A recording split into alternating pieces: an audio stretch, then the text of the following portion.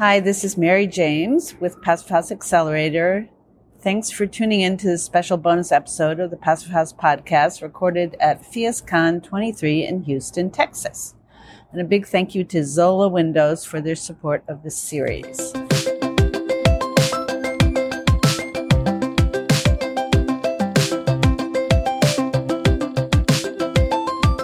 And I am here with Cynthia Suarez. Can you please introduce yourself and tell us a little bit about your work at Uber Green Spaces? I'm from Houston. I'm an architectural designer. I am also the secretary for the Phius Alliance Council. So I joined Uber Green about 3 years ago. And I originally joined as an architectural designer. And soon afterwards, I was introduced to the WUFI modeling. So over time, we've been trying to model different homes in different regions, mainly Houston, Cincinnati, Ohio, a project in Louisville, Kentucky. And so over time, it's been really cool learning the different assemblies of what makes this work for different climates. Although all of those climates that you mentioned are at least in the warm, hot area, yes? Well, Houston definitely is really hot. Louisville, Kentucky, I believe they get cold. Same with Cincinnati, Ohio. Oh, that's true. Yeah. Colder there, Yeah. for sure. So you're seeing a variety of assembly types that you need. Yes.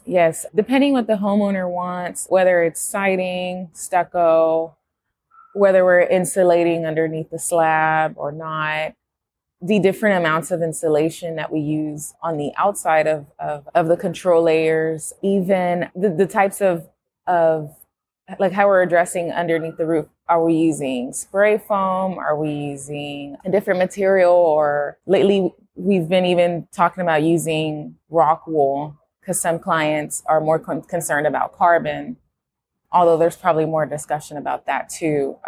But, some clients want us to use different materials, so we have to investigate, model it, and then see how it performs. And you mentioned insulation under the slab, and that the need for that varies by climate. Have you had a lot of discussions in your office about that? Yeah, so we traditionally don't model insulation under the slab in Houston, although even yesterday there was a discussion about that in one of our sessions. So that's something, we'd like to explore further as well. But for sure in Louisville, we insulate under the slab as well as do ICF foundation. And we have a project in Cincinnati, Ohio, where we're using more than 4 inches that we used in Louisville. Now we're doing 6 inches. So it's very interesting what we choose to do for what home. Even looking at projects that have already been constructed and someone wants us to run an energy model on it, that's also like an educational piece to see why their home is performing a certain way and what could have been done differently to get the performance that client was looking for. That's great. Yeah, it's really probably a little unfortunate for those clients if their homes are not performing the way they wanted to, but great to try and figure out why it's not working.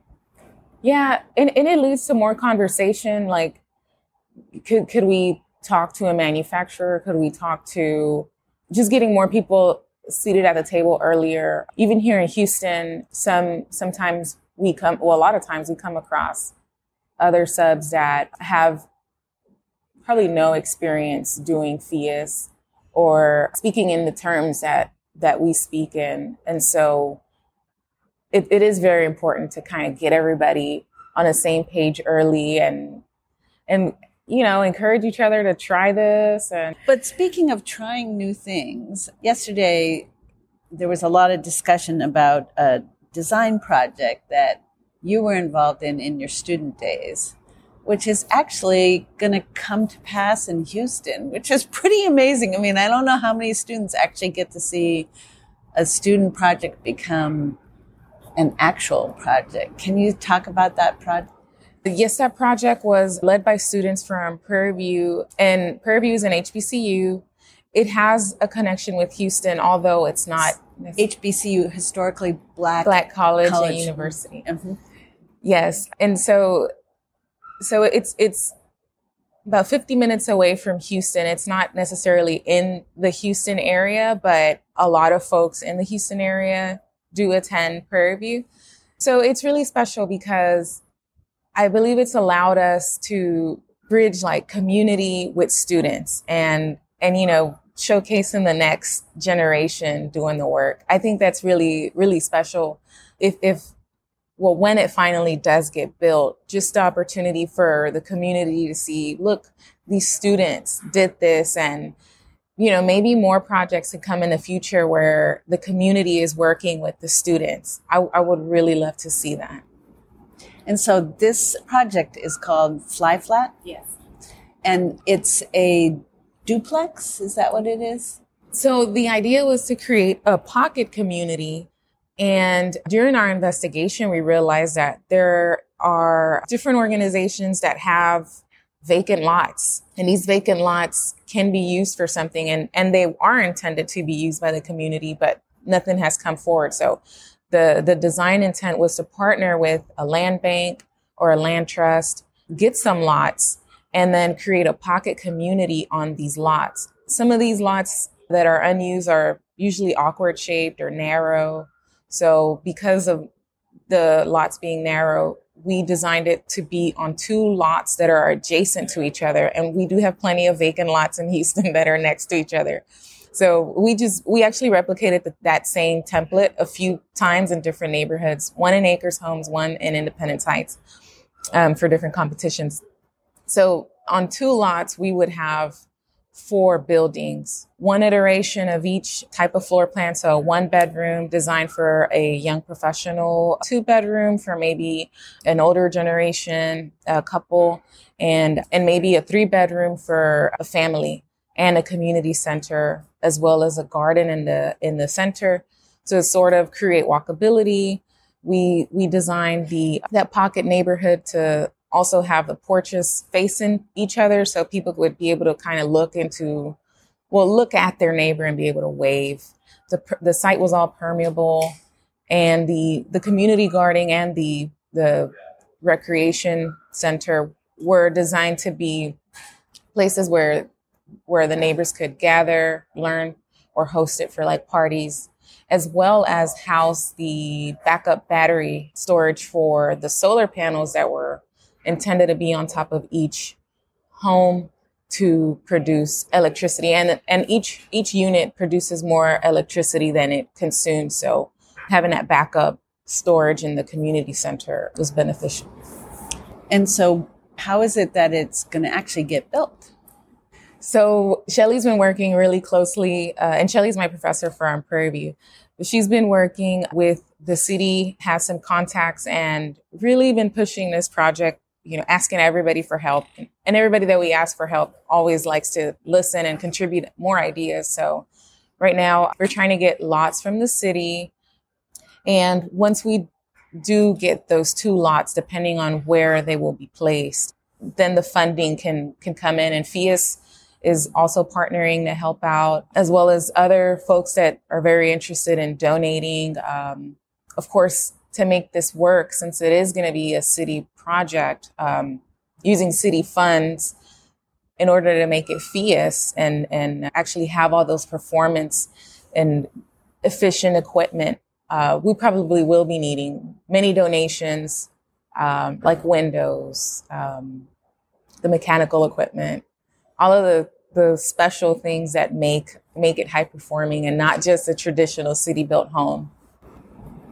Great. Well, that would be an exciting project to have happen. Yes. And it'll serve as an educational piece too to the community. Cause once we built it and it is a Phius certified home, builders can come look at it. Any trades can come see what we did differently here, what was needed to make it airtight, and also allow other subs to work on the home. The health and wellness component, the grid, the microgrid on the community. There's a lot of educational pieces in all parts of the design. That's great. And one thing that was brought up yesterday was resilience. Was there particular aspects of the design that were focused on resilience features? Yes, the student design that won the competitions was elevated 4 feet above the ground, which now in Houston, any home that's built in a floodplain needs to be elevated 4 feet or designed 4 feet above.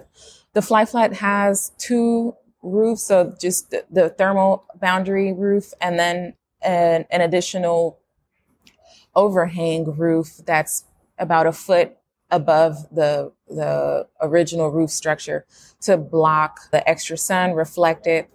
So that provides shade. The original design also had like Sujibon wood that's termite resistant and very durable.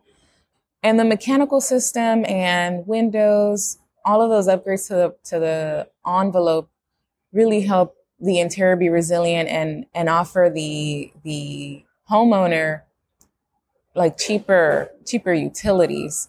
So that also adds to the resilience piece where they can afford to live there and it'll be a healthier home.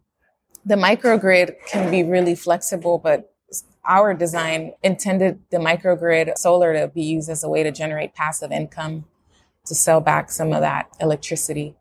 So resiliency is really important. And then with a durable home, in the case of a hurricane, you don't have to start all over, which is sort of the reason how this project generated, where in Independence Heights, many homes were vacated because they had never recovered from hurricanes in the past, whether they didn't get funding or whether there was other factors. We're trying to prevent someone to have to start over. That's great, yeah, because we know there's more hurricanes coming, unfortunately. Yeah. Great. Well, thank you so much for your time. I really appreciate you stopping by to talk. Thank you, Mary.